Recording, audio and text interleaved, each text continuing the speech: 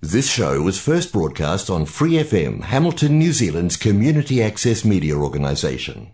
For more information on our lineup of shows and the role we play in the media, visit freefm.org.nz.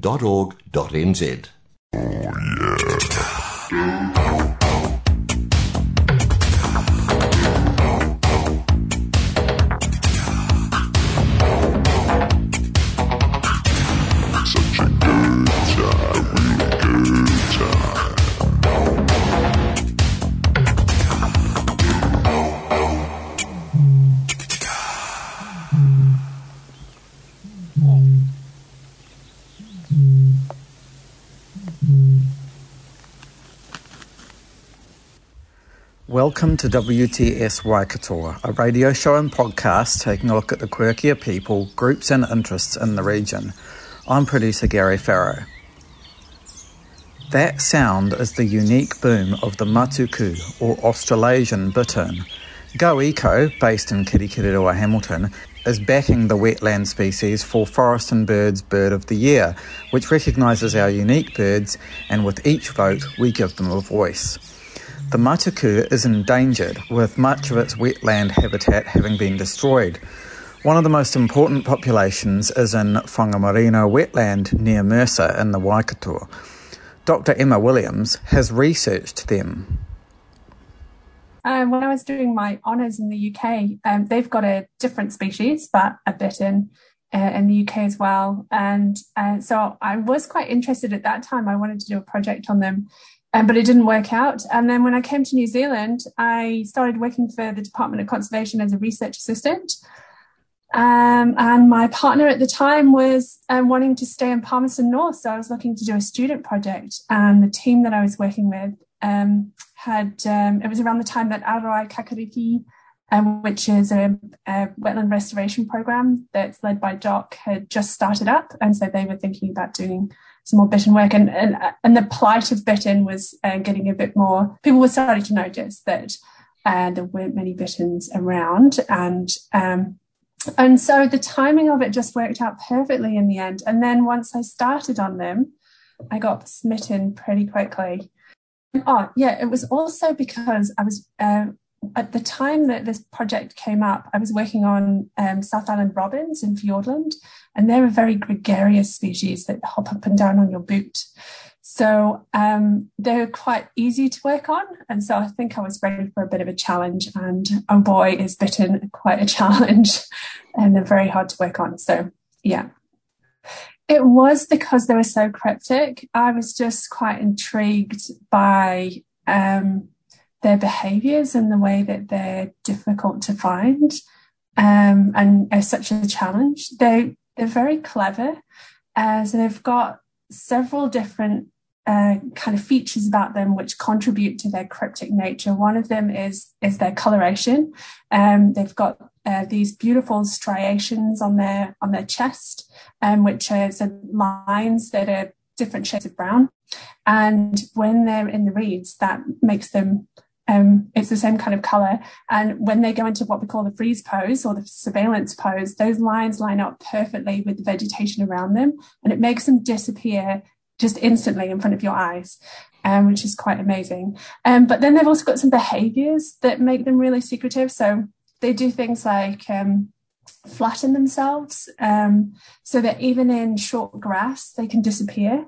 When I first realised that they did this, was because so I was out at Whangamarino wetland, and we just pulled over because we'd seen a bittern on the side of the road, and so we all got out of the truck, and then we were looking at this bittern through the naked eye, and we could see it there, and it's standing in its freeze pose, so it's kind of like this, with its beak in the air, and I wanted to have a closer look at it with my binoculars.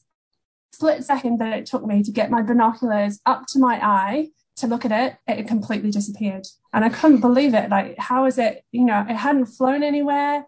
It just gone. And so eventually, after sort of trying to work it out and going, I don't know what's going on here, I walked down to the base of the wetland, and and we actually saw the bittern there, and it was flat on it. So it had just gone from that to that within a really short space of time and flattened itself. And so, yeah, in blink of the eye, and it was gone. So it's, yeah, those sorts of behaviors, they creep. So when I was working with, I have a dog who was a conservation dog, but she's retired now, and she used to find bitterns. And when we were moving through the reeds and the brushes, I mean, I sound like an elephant, and it's really hard to move humans through that kind of habitat. But they just move seamlessly through it, just weaving their way, through the reeds, grabbing hold of the tops of the reeds, and just moving through. It's quite amazing. They're very cool birds. The bittern story of how they've ended up being in such small numbers is quite complex, because it's not just about the predators. There's also the fact that we've only got 10% of our wetlands now, so they've had a large amount of their habitat has been removed. The wetlands that are left are in decline. So for their feeding, they rely on certain conditions to be able to catch their food. They're sight feeders, so they need to be able to see them. And so they also like shallow water that's quite clear, so they can see their prey and catch it. And of course, we've got a water quality problem now in New Zealand, so it makes it a little bit harder for them to catch their prey. The other possible threat that we think is in play here is because they need that shallow water, we often have channeled our water into deep drains, and that can make it very difficult for them to catch their prey, because they're the least adaptable of all of the bittern species, or all of the heron species in the world. And so basically they see their prey, they stab it, and that's it. They can't do any diving or any kind of fancy techniques like some of the other heron species do. And so that just means it's a little bit harder for them to find their prey in some of our waterways now. So that's a shame. And then on top of that, we've got predators, and they're very sensitive species. So they don't like disturbances. And of course, we quite enjoy our wetlands. We like to go out in them. And so that also, there's a disturbance factor in there too. I think it's largely that we've just got so few of wetlands now. The other thing that happens with bittern is, it happens with wetlands, is that it's natural for wetlands to flood. They're dynamic systems. They're supposed to have changes in water levels. And normally that would happen on a catchment level. But a matuku would just hop over to another site in a different catchment that wasn't flooded and catch its food there. But because it's got less habitat, the system isn't as adaptable anymore. It hasn't got anywhere else to go when its prime sites are flooded. And so it just makes it less adaptable to changes in conditions and different threats when they come in. So it's part of the problem. Would you be able to give us some insight into what the situation is in the Whangamarino wetlands at the moment, which are, of course, effectively severed by railway lines and highways? Whangamarino wetland is, it's got pretty much all of the threats that bittern are subject to.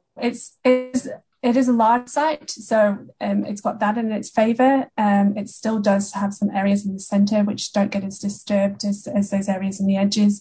But the biggest problem with Whangamarino wetland is that it is an artificial flood scheme, and so I mean, we've been putting a bit of work into trying to identify what the optimum water is and try to see if we can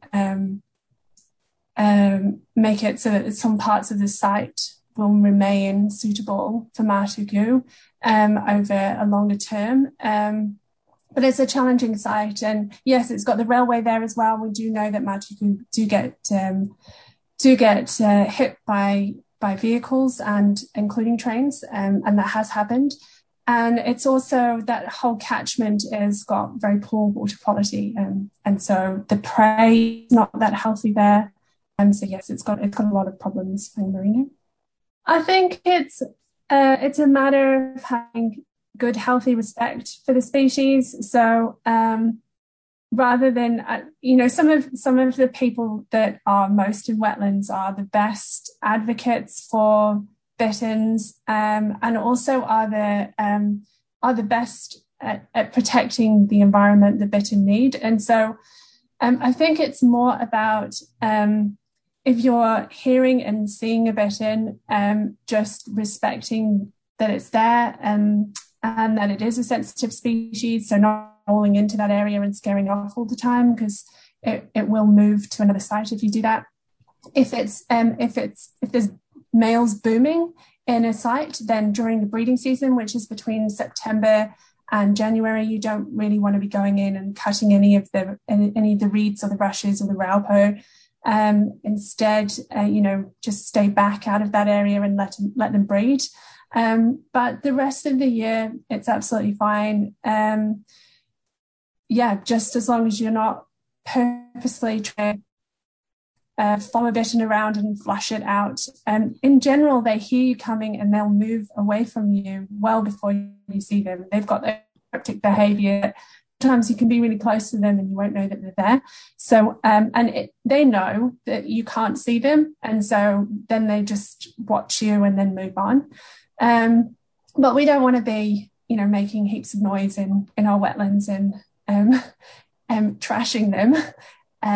So mostly how people can help bitterns are by doing predator control in the wetlands, so taking the predators out, by reporting a bittern to either your local DOC office or there's a couple of schemes going. You're talking to John later, who's encouraging people to report boomers. So being part of those schemes, getting involved if your local DOC office does bittern monitoring, that's really helpful. And then, protection of the habitat. So creating or enhancing wetlands, any wetlands at the moment, because we've only got 10% of our wetlands, any restoration that you can do or creation of wetland is going to help.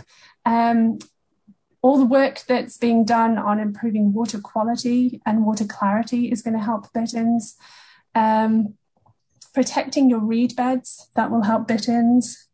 Keeping dogs out during nesting out of the wetland, that's great. And also providing native fish habitat. That's another good one that you can do.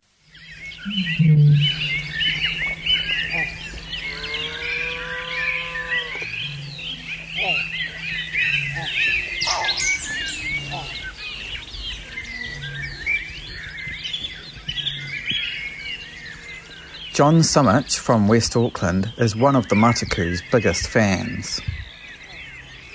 Yeah, well, I guess I've become that way. Several years ago, I was involved in releasing Pātiki to our wetland out in West Auckland here, and came up with certainly the first in New Zealand, possibly the world, using drones to sort of survey the radio track ducks, and we got a WWF award for that. And I was talking at a conference in Nelson, and I'd also thought with drones you can do thermal imaging, put a thermal camera on a drone, and I thought because we had bittern matuku at our reserve, they're bloody hard to see, and using their thermal imaging, their heat source was a way of so it seemed a good idea. Emma at that stage was, she in her presentation, she'd use handheld thermal, trying to look through the reeds to find bitterns, but that is obviously no good. I'd worked out if you go overhead of the reeds, it should work. So after a couple of years of trying to get funding for the concept, we finally tried it out in the Bay of Plenty, midwinter's night, standing there freezing our butts off, sending out drones in the pitch black, and picking up some interesting stuff. So the theory is correct. The practicalities are that it's expensive on pilot time and equipment, and probably can't be used countrywide, but it certainly is an interesting concept. The Australians are starting to use that idea now, and it was through that I started talking with a lot of Australian researchers on bittern, because they've got the same bird facing the same problems and becoming, heading towards extinction.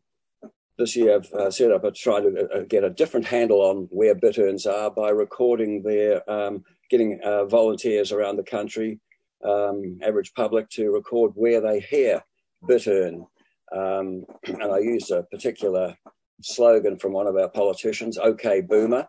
And so, because for some, bitterns are rare. There may only be as few as 600 or 700 of them. And of course, that makes them far more rare than many of our Kiwi species. And their rarity might be even worse than we are aware, because they, as Emma has found out, they are mobile and they can go, 140 k's. So the bird you see in one wetland today might be in another tomorrow, and someone else might see it. You get double recording. So at one time of the year, though, they tend to be fixed in one spot, and that's in breeding. So, and the only time you can detect them, relatively easily, when they boom. The males give booming sound in the breeding season. So that was the concept of OK Boomer. I've got feelers out throughout the country trying to make a citizen science survey. I've become attached to bittern. I see them at my wetland occasionally, but they're rarely seen. They can be heard at places, but they're masters of camouflage. And, typically, if you disturb one, it flies away or just melts into the reeds of the raupo. And,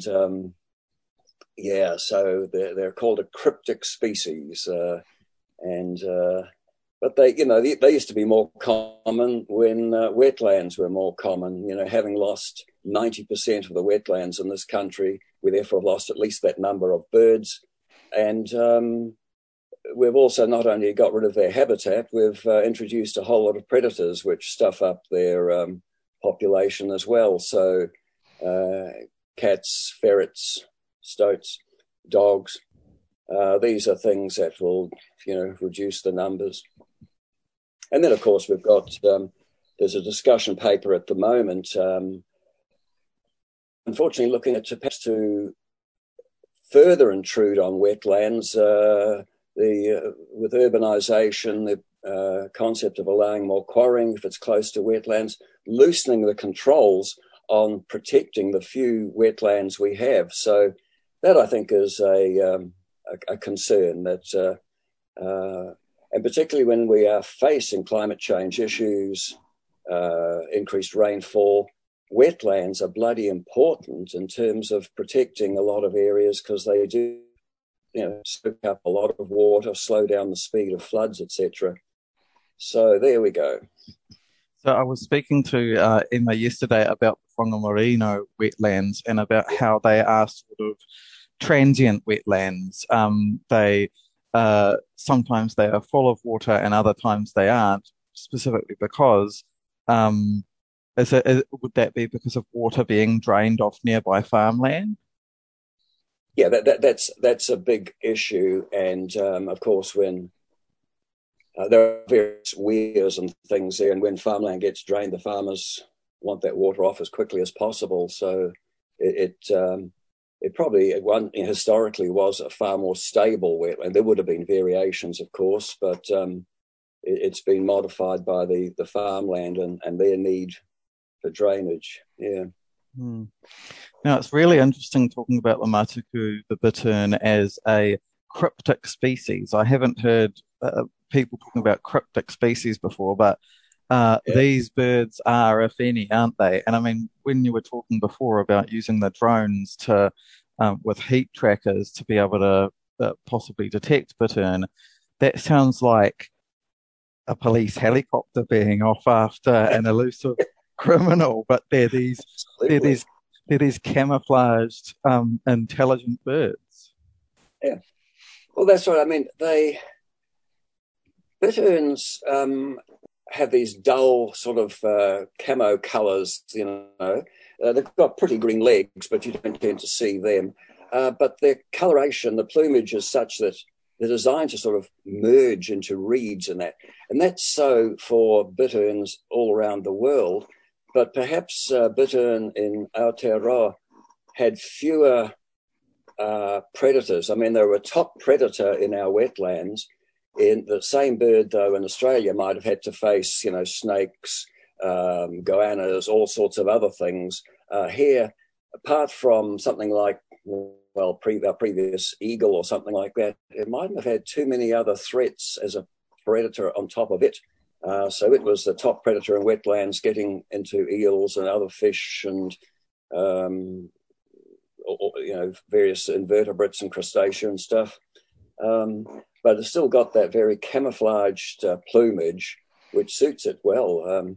And then possibly you've heard of its the other technique it has, its freeze ability. Yes, Emma was telling me about that yesterday. Yeah. Yeah, so not only does it freeze, but it's got a behaviour where it learns to sort of sway with any reed movement, with the reeds moving in the wind, and it just sways in time. So it can be damned hard to see the things, yeah. Yeah, it's fascinating. Now, the Go Eco Waikato has taken on the bittern as their candidate for Bird of the Year this year that they're supporting. So that would be important for the bittern, the matuku, to be getting that profile, wouldn't it? Because it's an incredibly endangered species. As you mentioned, it's rarer than some species of kiwi.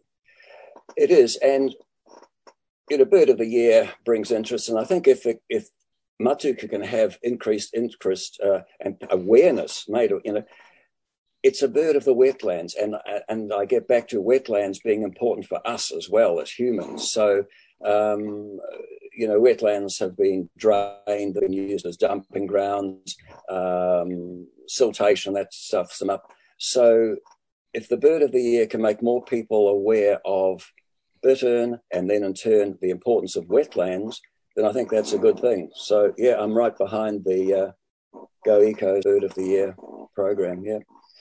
So wetlands are important not only in terms of providing ecosystems for wildlife and for absorbing CO2, but they also break down things in the soil, don't they? Like, for example, nitrates running off of farms can be processed very well by the elements living in a wetland.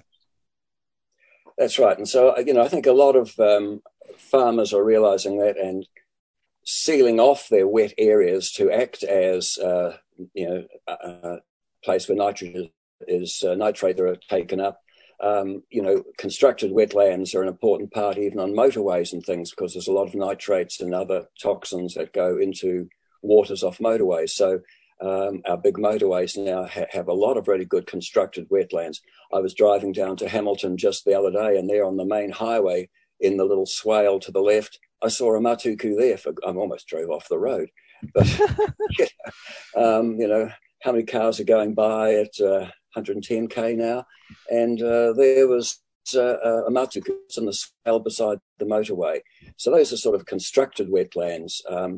But, they still don't have the variety or the capacity to have breeding as a natural wetland would have. Right. So, yeah, they very much need the natural wetlands to be maintained, those that do exist, because it would be hard to preserve the species in any other way, wouldn't it? Yeah. So they're in decline, loss of habitat, the predators we've introduced, and it isn't helped when those wetlands are being reduced further. There are some successes in some places if you try hard enough to get rid of the mustelids, the stoats and the ferrets, and reduce cat numbers and that, so it allows a bit of breeding to occur, and hopefully more people will become aware of bittern in their local areas and do more to that predator control. Yeah. That'll be fantastic. Now, with their booming that you said they do, does that sound sort of like the kakapoa's boom? Is that the sort of boom it is? It is. It's a similar thing that the male bird gets very much a loosening of some of the tissues around its chest cavity and neck cavity, and so it sucks in air, and then a bit like the drone of bagpipes, it's got all this air, and then it just sort of uses, I guess, just something like belly contraction just to force that air out, and you get 3, 4, 5 booms in a row, and they can travel up to 1K. I think kakapo are better. I think they can do hundreds of booms and that, but the matuku tend to do a few at a time, often in the early mornings, often dusk, but can be through the day as well. Yeah. That'd be really interesting for people to be able to hear what that sounds like then. Just lastly, John, it's important, I think, that people are aware of the Citizen Science Survey. So would you like to share details on how people can get involved in that? Yeah, thank you. Yeah, OK Boomer is the Citizen Science Project, and people who hear the boom of a bittern or a matuku in their local wetland, if they can record the day, the time and the site and send it to our website, www.matukulink.org.nz. Going on the website there, we've got a spreadsheet that you can put your details, but yeah, that will give you a start to record that. I'm hoping for it to be a long-term survey so we can perhaps see changes, hopefully positive changes, birds being picked up in sites they might not have been heard of before. Places like Whangamarino get a lot of attention because that's one of our major population areas. But there are lots of small wetlands that probably don't get the attention from DOC or from local councils. So that's where I hope citizen science can come in. Thanks to Dr. Emma Williams from the Department of Conservation, John Sumich, Forest and Bird and the Matuku for being the subjects of this episode of WTS Waikato. You can vote for the Matuku and any other birds you want to support in Bird of the Year by visiting birdoftheyear.org.nz. If you liked what you heard in this episode of WTS Waikato, you can like the show on Facebook or find it wherever you get your podcasts. And of course, stay safe and be kind. Thanks to Free FM, the Community Access Media Alliance and New Zealand On Air for making this show happen.